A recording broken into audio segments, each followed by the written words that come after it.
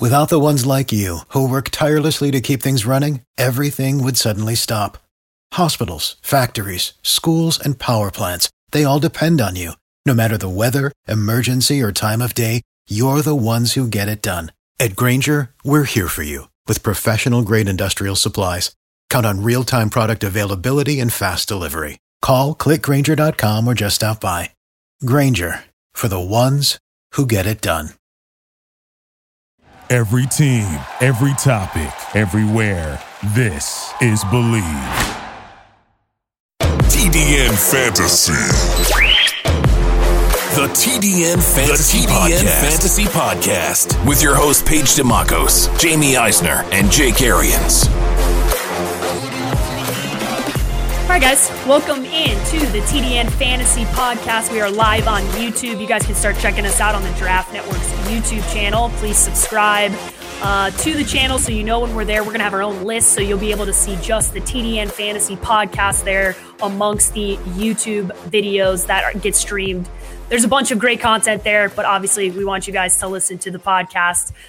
Subscribe wherever you are. Give us ratings wherever you are. Give us some comments. You guys can actually comment on the show live now, which will be fun for us to be able to take some interactive audience dialogue. So, guys, first and foremost, we are previewing, or we're looking at the AFC South post the NFL draft. So because we're talking about the AFC South, there is one piece of news that came down about an hour ago, and then one thing that did not happen this NFL draft that we talked about endlessly that I want to get into just from a timetable and what you guys think will happen now.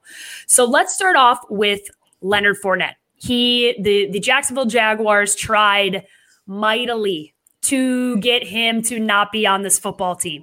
They were involved in many trade talks. There was discussion and different reports throughout the draft of them trying to move on from Leonard Fournette.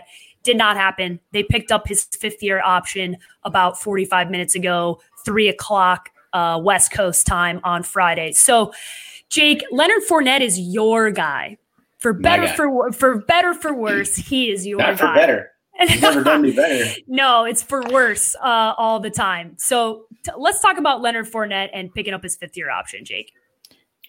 I don't think they had a trade partner that was worth a damn, basically. I mean, they weren't going to give him away. He's still a solid player for them. Third in the NFL in touches last year, so he's still productive. This is the first year he was really healthy. Lost a bunch of weight in the offseason, came in, had his best year since his rookie year, by far.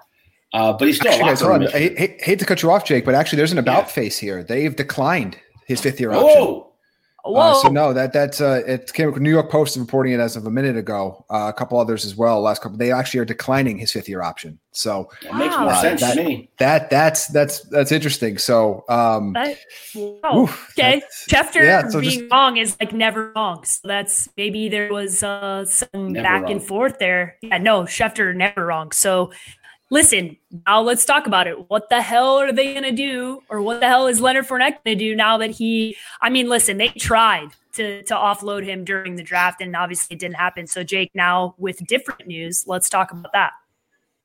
I still fully expected him to be traded during the draft, but they weren't going to give him away.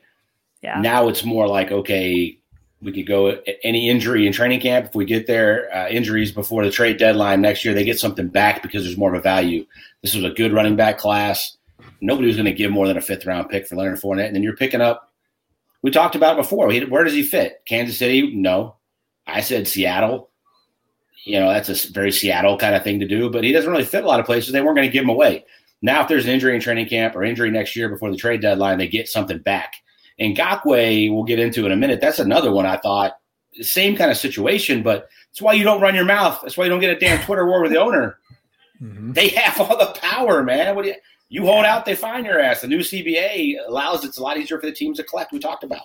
So I fully expected him to get traded during the draft. I'm kind of shocked he didn't, but they were going to give him away. I thought they were pretty smart about it, actually. So, Jamie, do you think he's going to end up, obviously play this year out in Jacksonville? Do you think he could potentially still be moved? Obviously, Jacksonville declining the fifth-year option. This is a guy who we've talked about with a lot of talent, but there's a lot of issues and baggage that come along with him. Yeah, look, there's an injury history that dates back to college. There's a soft tissue injury history. There's the history that he has that we talked about on the show about will he gut through at 80% like some other players will. He has at times shown that he won't. And that also dates back to college. So there are a lot of concerns there. And also, look, teams that have paid running backs big money on their second contracts have more often than not regretted it in recent history. We just saw what happened with Todd Gurley. We're see what happened with Le'Veon Bell, although there's some other different circumstances go into that. But teams just don't want to commit big dollars to running backs when, unfortunately, the position has been devalued. You can find a lot of I should say this. The position has been devalued from a salary cap standpoint. It hasn't been devalued from a important standpoint. There's just a lot of really good players at the position. It's been overflooded. It's a supply demand, just like any other market in real life. It is flooded with a lot of quality talents and a lot of offenses that have been very creative in the way they can use their running games, and they can plug and play to some extent because there's a lot of talented players at different positions. But look, they didn't want to pay $8.5 million, which is what would have been guaranteed for injury next year.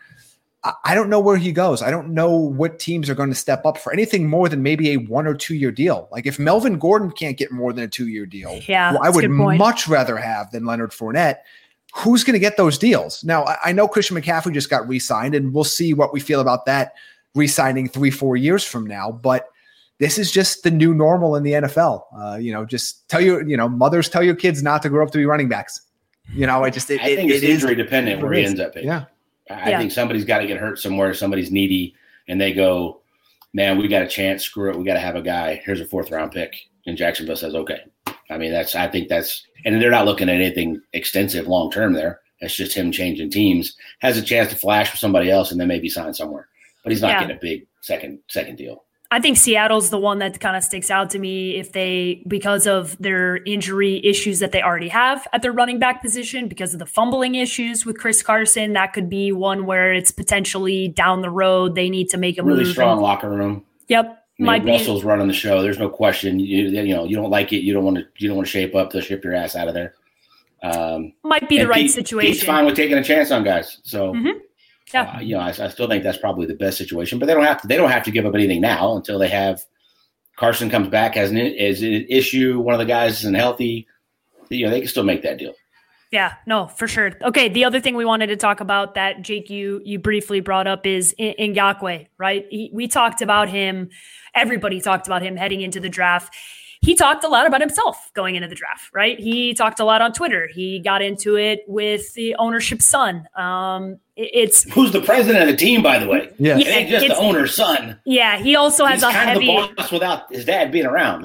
He's got heavy involvement. Yeah, he's got heavy involvement into the organization, and we discussed that at length. But I think the bigger thing here is most people expected that he would get traded on draft night. One of the 3 nights of the NFL draft has not happened yet. So, Jake, you first, your thoughts. Do you think he still gets traded, or is he forced in some weird scenario to try and play in Jacksonville after all the animosity between the two sides so far? Long-term deals and money changes animosity fast. Yeah. I still expect him to be somewhere else. I think they're being smart. I think Jacksonville's had a pretty solid offseason. Tom Coughlin leaving. Marone, they sat back and just said, okay, let's see. We had a ton of draft picks. They didn't have to do it for this year. I still think they could get a decent second for him, but they wanted something big. They wanted a first, and nobody was coming off of that for this draft. This draft didn't have a ton of movement. Had anywhere near the movement we thought it was going to have, especially for players. But we have an elongated offseason now. You have a chance for guys to get hurt working out on their own, or when they finally come back to OTAs. I think it's a lot like Fournette. There could be an injury dependent. Plus, he was asking for $20 million. Him and Jadeveon Clowney are still sitting out there looking for money. One, you ain't Jadeveon Clowney, and he shouldn't be asking for $20 million. He should be asking for 12. So there's an issue right there. If it's real that his agent is asking for $20 million, nobody's giving up anything for him because they're like, hell no, I'm not paying him that. I'm not getting stuck with a draft pick and a player that we can't re-sign. Yeah, if that's happening, that's why nobody's traded for him yet. I mean, look, I would imagine that other teams around the league have paid attention to what Bill O'Brien and what Sean McVay and Les Snead did and realized that you really kind of cut your legs out from under you if you trade for these guys before you have a deal in place. 100%. And if Ngakoue is indeed like, I'm not sign, I want to sign for $20 million or $19 million or whatever it is a year to have that deal in place on a 4 or 5 year deal, then nobody's trading for him right now. So when that price comes down, when things get more realistic, that's when a deal can happen, because if they're smart, you make a deal like that with a contract already in place that basically is just signed the second that the trade goes through the league office. Yeah. No, I think it's a big deal that a cautionary tale, right? Everything that has happened with Les Snead, with some of these other managements that have brought in players and you don't have deals done and it puts you in a tough situation. And so maybe that's what's happening. The Jadeveon Clowney stuff, obviously very interesting. Also in this division, still not on a roster. With everything that's going on around the country and the ability to not see some of these guys face to face, it's going to have an interesting impact as we continue to look at some of these guys who aren't on rosters. What's going to happen? Will there be trades that happen? We're just in a different spot than ever before. The other interesting thing too is how many of these teams, and this we don't know, think they're in on Clowney on some level.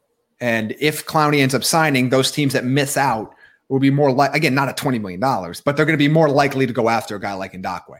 Yeah. No, that's a good point, Jamie. All right, let's move on. Let's talk about what actually happened during the draft. So we will start off with the Indianapolis Colts because they had an interesting draft. They had a fun draft, and for the first time they did some things ahead of the draft, right? They made some moves ahead of the draft. Then they ended up drafting a quarterback during this draft, obviously later on, but still some intrigue and interest level.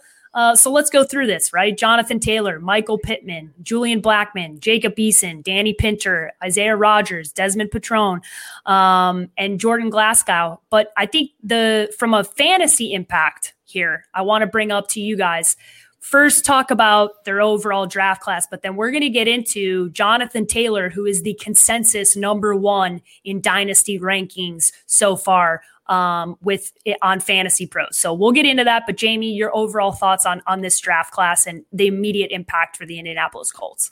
I thought it was really solid. I really like what they did. I think Michael Pittman's such an underrated player. I think his ability to step in immediately and have with his short hands, his short route running, his NFL ready ability is going to make an impact in year one, both for the Colts and for fantasy. And I think he's kind of maybe getting a little bit overlooked because he hasn't been as hyped up as the Judys and the Ruggs. And it's understandable why he hasn't. He doesn't have that kind of upside, but his floor is pretty high. And he's going to be able to make an immediate impact, whether or not T.Y. Hilton is fully healthy all season or not. I love the Pittman there. Jonathan Taylor is going to be really fun to watch. I think the Colts are going to subscribe to we're not going to pay a running back in a big second contract. And maybe Marlon Mack was asking for too much money and they're content going with Jonathan Taylor as the guy for the future. It will be interesting to see how both those guys are used along with Nyheim Hines this year. Mack's not a pass catcher. So he's been coming off the field a lot anyway. So it'll be interesting to see how they use him. But overall, I thought it was a pretty solid class. I thought Blackmon was a really good pick there. Look, when you take a quarterback on day 3, I don't think there's any sort of controversy or whatnot. But again, keep in mind, Philip Rivers is on a 1-year deal. This might be his last season. You don't have an heir apparent right now. Eason might not be that heir apparent, but it's worth at least seeing on day 3 if you start to see flashes of maybe that could be somebody that we can at least either go with or can be in a QB competition 1 or 2 years down the road. I thought it was weird. I liked it. I love Pittman. Look, his dad was a pro. His at SC, pro environment. He's going to, as Jamie said, step right in. Huge catch radius. I love that he's a big-bodied guy. T.Y. can still get deep. T.Y. runs the entire route tree, but so does Pittman in a very different way, can play outside. Jonathan Taylor I love. And during his draft process, people I talked to had him run routes to see where the pass-catching ability was. Apparently it was really, really natural. I could see him becoming a 3-down back there. I could see Marlon Mack being shipped out and getting draft capital. Another player that we could talk about in this division getting moved. As Jamie said, not paying him because now you got Jonathan Taylor for 4 years. I like Eason. Apparently there's a character issue there. Yeah. Of why he left Georgia, went to Washington. He didn't get the greatest endorsement from the people at Washington, which is a little weird to me. But if you put all these guys, and we have this conversation all the time, the best versus the most talented. He's the most talented dude in this class. You're talking about just slinging it. Him and Jordan Love, but neither one of them were the highest rated quarterback, right? I don't think either one of them are going to be the best in this class. But I like it. Put him behind Phillip Rivers for a year, 2 years, whatever it ends up being. If he's got to grow up, but apparently he was starting to this last year, I like that, especially where they got him. I mean, you're talking about a guy that 4 or 5 weeks before the draft was potentially a late first rounder, second day for sure, and you get him that late. I love that pick. I thought it was solid. Jonathan Taylor, I thought was a little weird at the time because of Marlon Mack. Yeah. And it's a little bit of a crowded backfield, but I could see Marlon Mack being shipped out, keeping Nyheim Hines as a slot guy, extra receiver. But I can see them making Jonathan Taylor a 3-down guy and being a workhorse in that offense. And they're going to love him in Indy. I know I told Jake this, and I'll give the podcast and the YouTube audience just a little behind the scenes of the Combine. So at the Combine, there is Exos, which is a training facility. There's 5 of them all over the country, and they train everybody. And they train everybody. Like they had 80% of the guys that were at the Combine were training with Exos, and they have the downstairs of a hotel. They turn into a training facility, and it is unbelievable what they have set up there. I went there to go meet with the guy who runs, his name's Trent. So shout out to Trent. He runs the facility out here in Scottsdale, and he wanted to run me through and kind of give me a look behind the scenes of what all the athletes were doing. I went there and it was late at night. It had to be 11 p.m., right? No other athletes are in there. Jonathan Taylor was in there busting his ass. Guys, I told Jake, I was like, this dude, I looked at Trent and I go, dude, it's 11 o'clock at night. He goes, he doesn't stop. It's all the time. By the way, the Combine is exhausting. Thank you. The fact that you wanted to go do something at 11 o'clock is... He just said he doesn't, there is, when we talk about having a motor, the motor doesn't turn off. It's just always on. He wants more. Every time they tell him, they got to stop him from doing stuff because they're like, yo, you need to calm yourself. You're going to cause he's just go all the time. So I was excited to see, I thought weird in a way like you talked about because of the Marlon Mack stuff.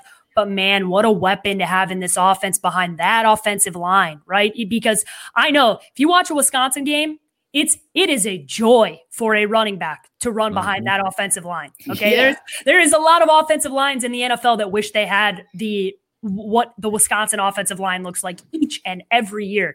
So for him to be able to go into a situation like Indianapolis where he is going to have a good offensive line, I think it's going to be a really good scenario. And I think that's why you guys see him as the number 1 consensus dynasty rated not running back, consensus player dynasty, number 1, Jonathan Taylor. So Jamie, if Marlon Mack hadn't been really good for them, I thought it was a home run. For sure. And Jonathan Taylor in the second round, then get Eason later on. It was strange. I asked you, Jamie, Fournette or Mack if you're trading? I'm taking Mack. I'm taking Mack too. Depends on what I need. Probably Mack can't catch. More well-rounded. Yeah. But he's not an issue either, and he plays.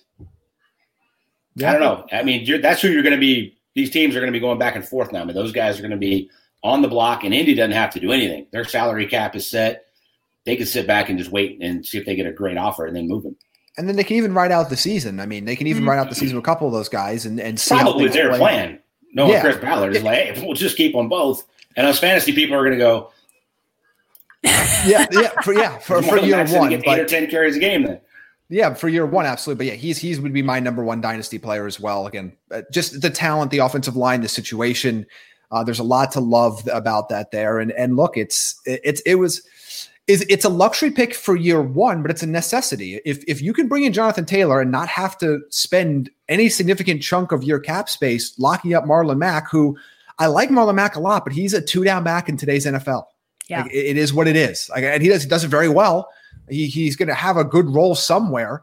I know there are a lot of fits. There's not necessarily as many fits for a dollar amount. Like I would love to see him, split work with, let's say, a guy like Austin Eckler, but there's just dollar amount would not make any sense there. But he's still a 2-down back in the NFL right now. And if you can get a 3-down back with a second round pick, who's again, some had as the number 1 back on their board. It was between him and DeAndre Swift for most.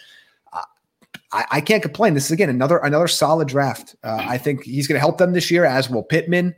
And I'm excited about what they have. They got 3 guys in the first 3 rounds I think are going to help them immediately this year. And you got your backup quarterback, maybe a potential QB of the future in the 4th round. I don't know how you can complain. So Jake, Jonathan Taylor's number 1, Michael Pittman's number 10 on that dynasty list. And Jacob Eason comes in rounding out the top 50. He's number 50. So your thoughts on Jonathan Taylor and Michael Pittman, and then we'll end with a little Eason talk because I'm excited for him in that situation. I think you could have the nucleus of the future sitting right there. But I think Pittman's going to be a monster immediately. I think they're going to be in a shotgun a ton with Phillip Rivers. He's older. Didn't have the greatest footwork, not the greatest athlete in the world, was in the shotgun a ton in San Diego / Los Angeles. I think that fits Taylor better than it fits Marlon Mack anyway. And he's going to be able to check. So and he has no problem throwing a great jump ball, which fits Pittman's style immediately. As far as Eason goes, like I said, he might be the most talented quarterback in this draft, needs to grow up. Indianapolis is the perfect place. Yeah.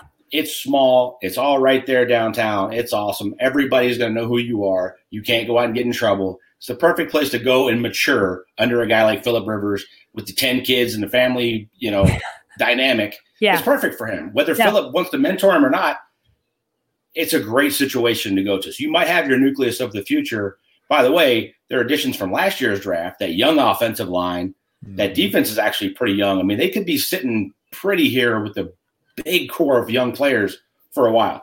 Yeah, in a division that's pretty meh, right? Like the division, there isn't like this really strong other team in the division that you really, really love. I mean, it's everybody's and kind of. If Eason doesn't work out, they gave up nothing. Yeah, exactly. 122. There's no risk at all. Yeah, no, I think. Go ahead, James. And again, the other exciting part of this offense that we're not talking about is a big piece from last year. I like Paris Campbell as a potential field stretching guy in the slot now. But you want Pittman on the outside. Pittman's going to be on the field. He's a great blocker, and he's an eager blocker. He does a lot of things well. He's going to get on the field very quickly. He's not going to have the same sort of learning curve some of these other maybe more talented, more ceiling talented receivers are going to have to face. Michael Pittman for my money, was the most NFL ready wide receiver. Maybe not the most talented, but the most NFL ready. This is a really exciting offense going into this season and going forward. Yeah, I think there should be a lot of excitement. This was one of the things when we talked about Phillip Rivers making the transition from the LA Chargers to this team. It was easy to look at this offense and go, okay, there aren't as many weapons as he had in LA. Now that you look at the offense, it starts to look pretty damn good here, right? If they're healthy. Jack Doyle, we all like. Yep. Look, I like Phillip Rivers for this year in fantasy. I mean, he's not like an early round guy, but if you want to be, we talked about last year, when you take quarterbacks, he might be one of those guys rounds 10 or 11 that you took in the past as maybe your second quarterback. I'd love to have him sitting on my roster with this offense. Look, that all he needs is that offensive line. Yeah, that's the biggest part. With a bunch of number twos. Yeah, I think they got more than number twos. Ty is damn sure not a number two. He's a number one. I think he's going to be solid. And as we mentioned, it's as we said on the show when we did the AFC South show, there was almost no bigger discrepancy from an improvement you could make on offensive lines, because the Chargers had one of the 4 worst offensive lines in football last year. Yep. And the Colts ranked in the top 3, but for my money are the number 1 offensive line in football. That is a massive difference. And if you don't think that being under pressure and starting to feel pressure and hearing footsteps and hearing things that aren't there factors into a high turnover volume, you're nuts.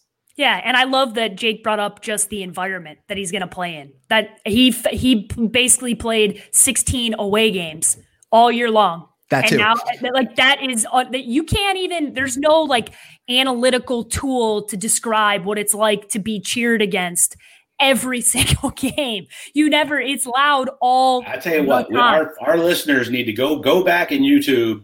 Peyton Manning playing quarterback for the Colts, and just listen. Turn the audio way up and listen. You can't hear anything. Yeah. Because if he heard something, he's yelling at freaking security to tell his people to shut the hell up so he can hear. They have established a culture when they're on offense, which fits Phillip Rivers to a T. Change the play at the line of scrimmage. Check this, check that. You can communicate all over the place, all the way down to the wee seconds of the play clock, which fits him perfectly. Like to Paige's point, he couldn't do for the last couple of years in a freaking soccer stadium.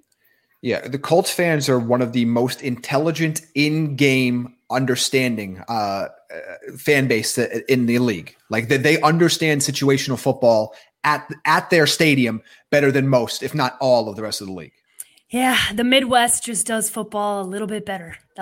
Sorry, West Coast, it's just not the same. You got a lot of intelligent, long-term, been in your blood fans that just know what's going on. And I think Phillip Rivers is going to thrive. And I'm excited for Eason because, like Jake said, the only thing that Eason really had going against him, and I shouldn't say only, but it wasn't about his talent. And up until even 3 weeks outside of the draft, it was kind of the Tua, Herbert, obviously, and Joe Burrow conversation. And then Jordan Love and Jacob Eason were kind of grouped together. It wasn't, and Fromm was on his own. Like that's kind of where. And then you had the outlier of Jalen Hurts, but yeah, and Jalen Hurts, but they kind of tiered off, and then Jordan Love got drafted early and started to kind of be discussed. But from a talent perspective, Jacob Eason's got a hell of an arm. He's just got to grow up, and it seems like this is the perfect environment for him to grow up. All right, before we move on, draft grades, Jamie first.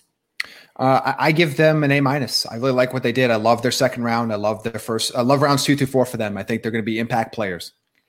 Jake? Yeah, A-, B+. I mean, Chris Ballard's he might be the best in the business at this point. Yeah. And they traded away a first-round pick for a hell of a player. So because you got to throw that in this draft, right? Got to factor in. Their first-round pick was a player now under contract for a long term. That's an absolute difference maker. Yep, that's got to factor in when you're looking about the totality of what they did here. All right, let's talk about the Houston Texans, who have been a joke of the offseason for most of the offseason. They also had a pretty interesting moment caught on camera. Bill O'Brien berating people on camera caught. That's why, Jake, when we talked about some of the good and the bad of what we saw, there were, a lot of people that I've talked to were saying, "Oh, I loved being able to see the head coaches and GMs." And I'm going, "Yeah, and they didn't love you seeing them. They did not like that at all. They are ready to be in their office in a war room without the United States audience in the world watching them." Right. So Houston Texans will go. I'll go through these picks here. So Ross Blacklock, Jonathan Greener, Charlie Heck, John Reed, Isaiah Coulter. Listen, guys, I think when we talk about the Texans, this is a team that I just can't get a read on how I'm going to feel about this team when we get through training camp, because I love Deshaun Watson, but I love David. I love David Johnson, right? But we did the preview.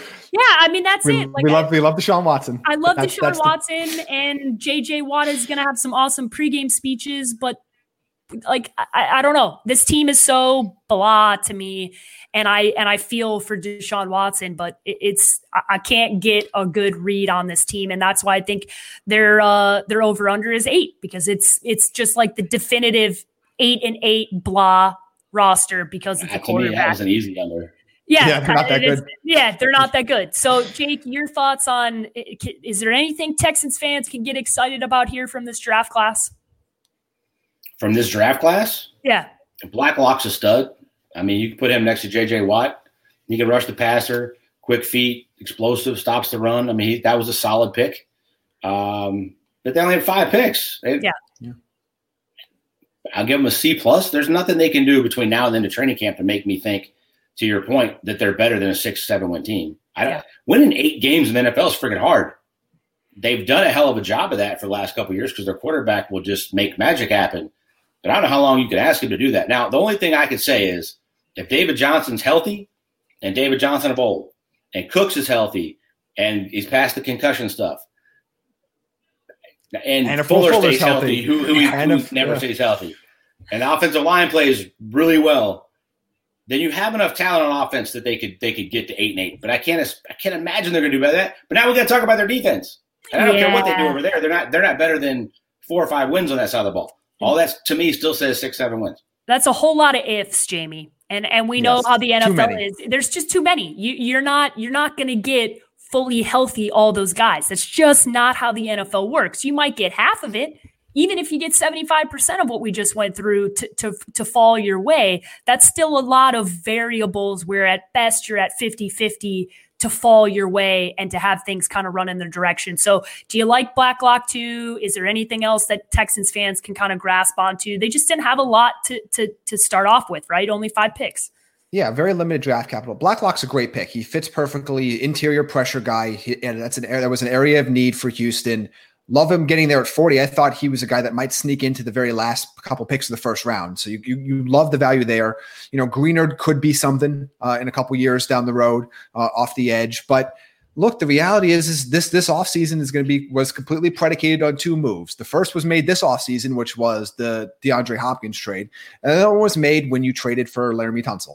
That is what this whole offseason, this is the result of those 2 trades. And look, I'm okay with saying if, and then it leads to, then they win 13 games. Yeah. The if in Houston leads to best case pie in the sky scenario, they might go 9-7.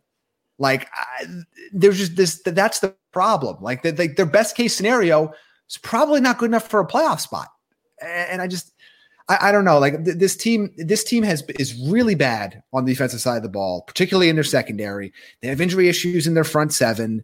They have injury issues at receiver. They have injury issues at running back. Like to me, this is there's much greater room for this to be a complete disaster in 2020 than it is for them to be a playoff team, in my estimation. Yeah, no, they're my bookie line. Like I said, they're at 8-8. It's juiced for the under. We told you this was a team that we liked the under going in, like the under now. Yeah. I was looking to say I had him at like best case scenario 6 or 7. I think I forgot if I said 6 or 7 on our show, but definitely under. I think we all felt like the under. It's just this is not a team. This is a Deshaun Watson led team, but it feels very similar where you look at it and you're just edging him based off of Deshaun Watson. But really, if that whole roster we looked at and we went, man, this isn't a good roster, especially on the defensive side of the ball. They've really just gotten older, haven't replaced a lot of what they've needed, and I just don't really see it as a good team. So C+, Jake, you said, is that where you're landing? I'm going to go back to a C. I don't even think I can give it a C+. I have 5 picks. I don't know how you might have one starter. You have one starter out of this class. You probably have more than that because you're that bad on defense, but yeah, C. Jamie? Yeah, I concur C as well. Love the Blacklock pick, but that was it. I mean, they just didn't have the capital to really make a difference. All right, and they did not have any picks that made the top 50 fantasy. I think that was self-explanatory, but we just wanted to make sure people didn't think I was leaving anybody off of that team. So, Jacksonville Jaguars, a team that had a lot of draft capital, much different scenario than what we just talked about in Houston. So I'll run through these picks: C.J. Henderson, K'Lavon Chaisson, Laviska Shenault, Ben Bartch, Josiah Scott, Shaquille Quarterman, Daniel Thomas, Colin Johnson, Jake Luton, Tyler Davis, Chris Claybrooks. Lot of draft capital, guys. A lot of draft capital. A lot of the 2 first names, C.J. Henderson, K'Lavon Chaisson, some of the bigger names coming into this draft of people really excited about these guys. 2 guys that make the top 50 for Dynasty in Laviska Shenault and Colin Johnson. Shenault comes in at number 19. Colin Johnson comes in at 47. 2 wide receivers for this team. We'll get into the fantasy impact, but Jake, your overall thoughts on this draft class for the Jacksonville Jaguars? Damn solid. We talked about the offseason going into the draft was nice. They had all of this capital, and they got to the perfect example of what we just talked about in Houston, 1 starter and 5 picks. The first 4 guys you named are starters. Yeah. With Colin Johnson in the 5th round, who could easily develop into being a stud. Big body, wide catch radius guy. They go up and get it. They can run. He played at Texas, not like he played bad competition. I mean, this receiver class was so deep. You got him there, but Laviska Shenault playing in the slot with DJ Chark and the other D.D. Westbrook, the guys they have. I mean, his offense has some pieces. I like what they did. I mean, you got Bartch in the 3rd round, 4th round? Yep. I mean, just another solid player. But you added 2 defensive staples, pass rusher, man-to-man matchup corner. I like what they're building there. I mean, they're going to have a ton of cap space when they move all these guys out. They got a bunch of picks again next year. They got to figure out what they're doing at quarterback, but I like what they're starting to build. They're doing this right. Blow it all the way up and turn it over with young studs, and this was a hell of a start. Yeah, I love this class. I got some. I'll pat myself on the back slightly because I got ripped for having C.J. Henderson going at number 9 in my mock.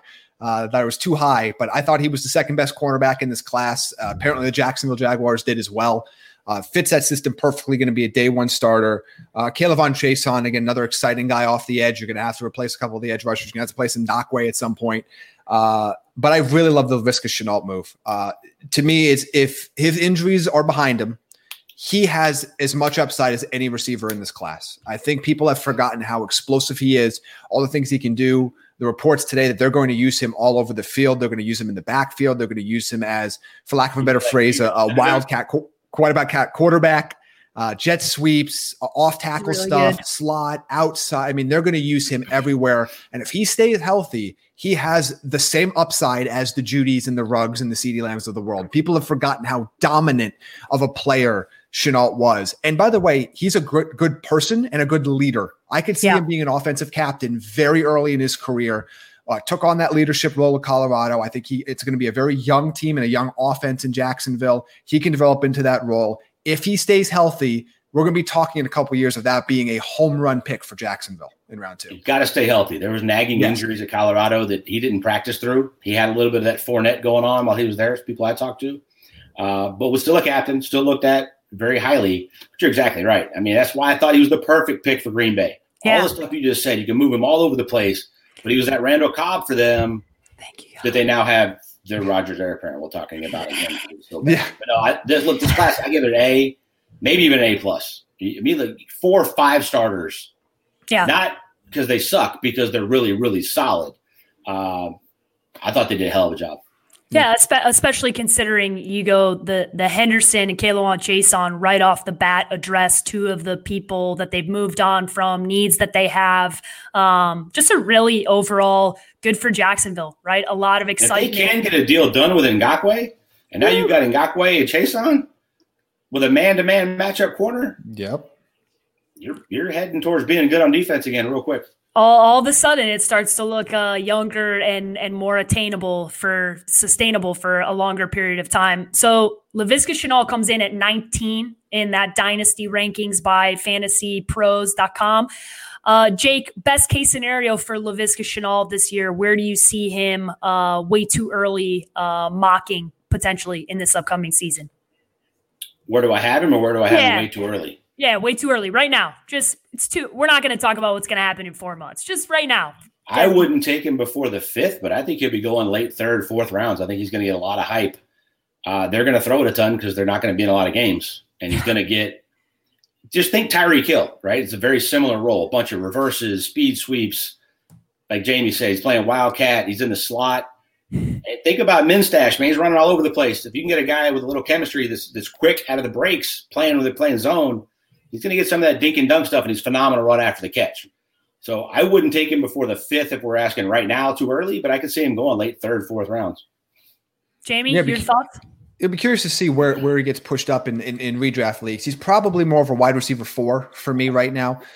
It takes some time for rookies to still make an impact. In the last 5 years, only 8 rookies have more than 800 receiving yards. So it's just something to kind of keep in mind. Now, 3 of them happened last year with McLaurin and DK Metcalf and AJ Brown, but we've seen it was just Calvin Ridley the year prior, Juju and Cooper Kupp the year prior to that, and then there was Michael Thomas and Amari Cooper. But we're going back to 2015 now, so it does take some time to make an impact. I still have questions about the QB situation there, but he's definitely somebody that I think you're going to be considering in flex territory. All right, guys, overall draft grades. Jake, you first. A. Solid A. Jamie? A as well. Really like what they did. Good news for Jacksonville Jaguars fans. You can also head on over to thedraftnetwork.com and jump on that mock draft machine, because as of right now, there is a pretty good chance that you're going to end up with Trevor Lawrence in that mock draft machine. And man, Jacksonville fans have been having a lot of fun on the mock draft machine. We've plugged out. Shout out to Rob from the graphics department, who has put out some beautiful jersey swaps of Trevor Lawrence and his flowing locks going to Jacksonville. Sunshine. He doesn't like being called Sunshine, but that's too bad. He looks Cut just your damn like hair then, because you look just like him. I said, hey, bro, you better hope you don't end up anywhere near California, because that is going to be your nickname for life. If you end up going somewhere like that, it could end up being in Jacksonville, Sunshine Beach area of the country as well. All right, last team here. We're going to get into the Tennessee Titans. NFC or AFC went to the championship game. Obviously, we've talked about them a lot and what they've needed to do. They got one guy on this list who ends up at 25 overall in the Darrington Evans. He's number 25 running back on the list for Fantasy Pros. But they go Chris Jackson, Cole McDonald, Laurel Murchison, Christian Fulton, Isaiah Wilson, Darrington Evans. Guys, overall draft grade. Jamie, I'll let you take this one first. Solid. I really like the addition of Isaiah Wilson. I'm glad they addressed the right tackle position and not just said, we'll deal with Dennis Kelly and we'll see what happens. Dennis Kelly is perfectly fine, but he's a fill-in. He's not a guy that you're looking at as your long-term answer at right tackle. When you lose Jack Conklin to Cleveland like they did, you're predicated on being a run-first, pound-the-ball team and play action off that and take the top off that with A.J. Brown. You need to make sure you maintain that not only this year but going forward, especially since you've at least locked in the quarterback, even if you haven't locked in your running back yet. I like that pick. Christian Fulton I like as well. There was a lot of mixed reviews, it seemed, on him. Some thought he might be the third cornerback off the board. Some thought he was going to go into round 2 like he did. But I'm glad they're adding to that defense. I need to do more research on Darrington Evans, just not coming out of App State, not somebody I did a lot of research on. So I can't comment on very well. And I do think that I know they didn't make this draft pick, but I think if they need some help with some tackling, I think Isaiah Wilson's mom could be a huge boon to this team because I love their technique. Oh, Jamie, I knew there was going to be some level of a joke that got worked in there. Jake, your thoughts on this overall class for a team that, didn't necessarily of the division here, didn't have as many holes as some of the other teams. So just kind of had to add some meat and potatoes, as we would say. I think they come back to earth overall, but I like their draft. Isaiah Wilson is an absolute freaking monster, and he's a run blocking, road grading machine. That's what they want to do. So, like, having that dog up there that just wants to pound people, when I'm talking big, this dude is gigantic. Very different than Mekhi Becton gigantic. Like, this dude's body looks like a freaking WWE. Yeah. He's a big boy. I love that they got Fulton in the second round because I don't think Logan Ryan's coming back to them. Yeah. And they need another guy in that secondary. Evans, I'm actually kind of familiar with at App State. I know the representation for the last couple of coaches there, paid a lot of close attention. Solid, man. Solid. Kind of a do-it-all kind of guy. Catches it okay, but runs it hard and played decent competition. App State was really good. Go look what they've done the last couple of years. I like that pick. I don't know about dynasty stuff because now you're getting into contracts with Derrick Henry and everything that happens there. But they needed somebody. They were really thin behind Derrick Henry, and they need to keep him healthy for later if they're going to get in the playoffs and make that run. But I like him. I think he's solid. I thought their draft was good, but I love the first two for sure. In dynasty leagues, I don't know. I play in one league, and I think, Jamie, you play in a dynasty league as well. My league goes heavy running backs, man. Heavy, because if you're more willing to take the risk that you hit on one of these guys, because if they end up being the one guy who is the starter down the road, it's valuable to see a guy like this who, because the Derrick Henry stuff isn't done yet, there might be an opportunity for him to be the guy if he really plays well next year or even the year after that. So that's where this, I read into him a lot and what Fantasy Pros was saying. And I'm sure, Jamie, that's just kind of how dynasty leagues work. A lot of people are willing to take those risks on running backs. Yeah, look, it's a scarce position, and you're going to see as we get deeper into the offseason, we actually start doing some specific fantasy draft analysis. You're going to see, and you're going to come to a point in your drafts where you're looking at some really solid wide receivers, but if you pass on a running back in that spot, it's going to be a while before you find anybody that you like again at that position. Yeah. So that's why they're so dynasty heavy. It's just, you have to be sometimes a little bit careful, because especially when you're dealing with mid to late round picks, just assuming that they're going to get the job at some point, even a year down the road, and assuming they'll get the job solo. I think that second part is where some dynasty managers can get into trouble. If you're paying as if this guy could potentially be part of a 2-back system at some point, that's fine. If you're paying for him because you think he's going to get 20 touches a game by year 2, I guess it's possible, but you're paying for the very, very peak production. Yeah, it's a decent handcuff gamble though, because if Henry is gone, I think the kid's going to be pretty productive. I think he catches it better than Henry. He's going to be really solid running it. I like it as a handcuff gamble kind of thing for dynasty leagues. I like it. Yeah, and he's rated, 25. He's not in the top 10, not even top 20, right? He's kind of where he should be from a risk reward standpoint in a dynasty league. So I like him better than J.K. Dobbins in a dynasty situation. Okay, all right. That would be what we would consider a hot take, Jake, because the J.K. Dobbins is significantly. In a straight dynasty situation. Yeah. Ingram's still young. Gus Bus is still there. The quarterback runs it more than all of them. Dobbins doesn't catch. No, I'm not disagreeing with you. If you're taking a swing later on, from where they would be ranked, I'd like him better than that. Yeah, this will be a fun conversation to revisit once we get into seeing some of these guys, no matter what rookie minicamp ends up looking like, and we start to figure out what these systems, what these guys are going to look like in completely different systems than we've seen them in before, obviously. And a guy that, like Jamie said, not a guy I'm all that familiar with. So happy you were more familiar with him, Jake. That's good news for us. That's why it's a good team here. All right, guys. Let's just wrap things up with final thoughts. Jake, I'll let you go first. This division is not very good. I like Indy. I think they're going to win. I think Tennessee's coming back to earth. I don't think any of them are doing any damage in the AFC.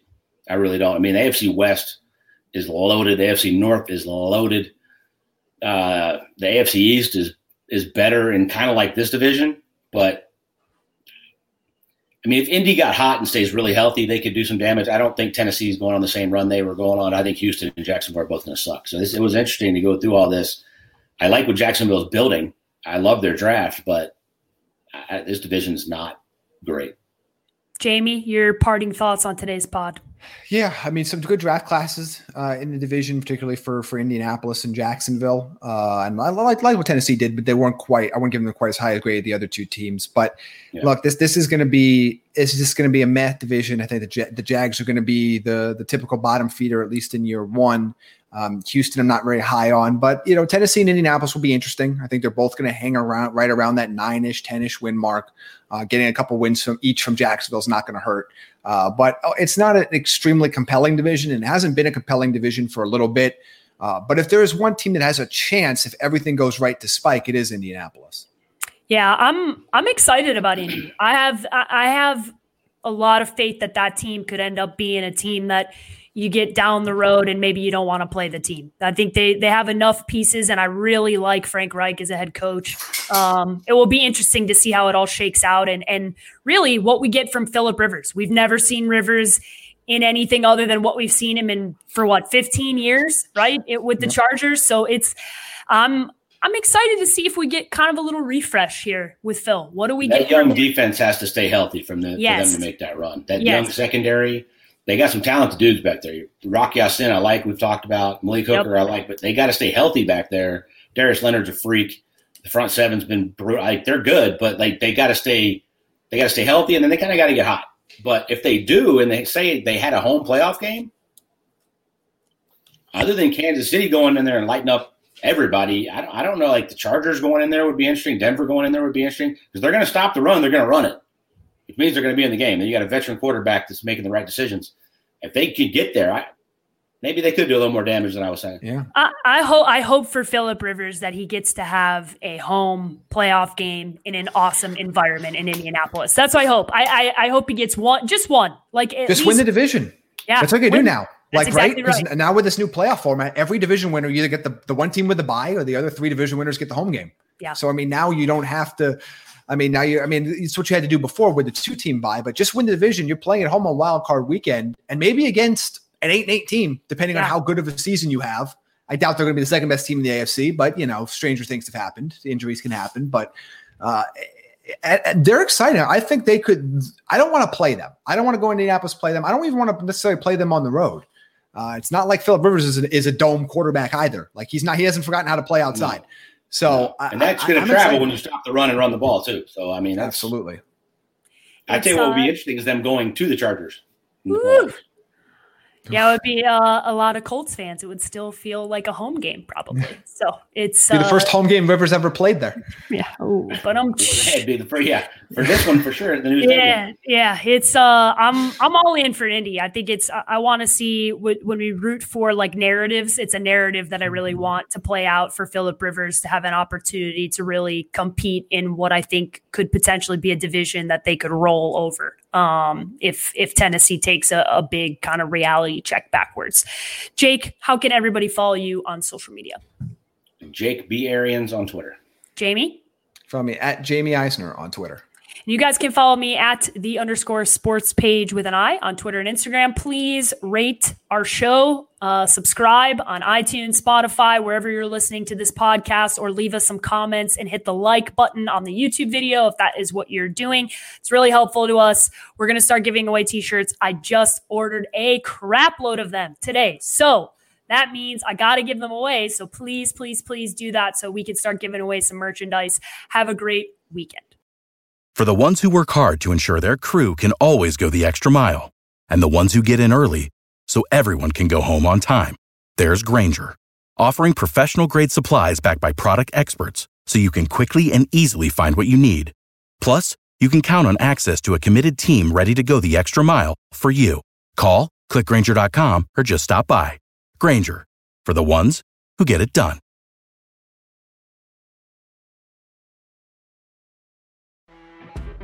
You know when you're listening to a true crime story that has an unbelievable plot twist that makes you stop in your tracks? That's what our podcast, People Are the Worst, brings you with each episode. I'm Rachel. And I'm Rebecca. We're identical twins who love true crime cases that make you say, didn't see that coming, and we hate the people responsible for them. Listen to People Are the Worst now on Apple, Spotify, or wherever you get your podcasts.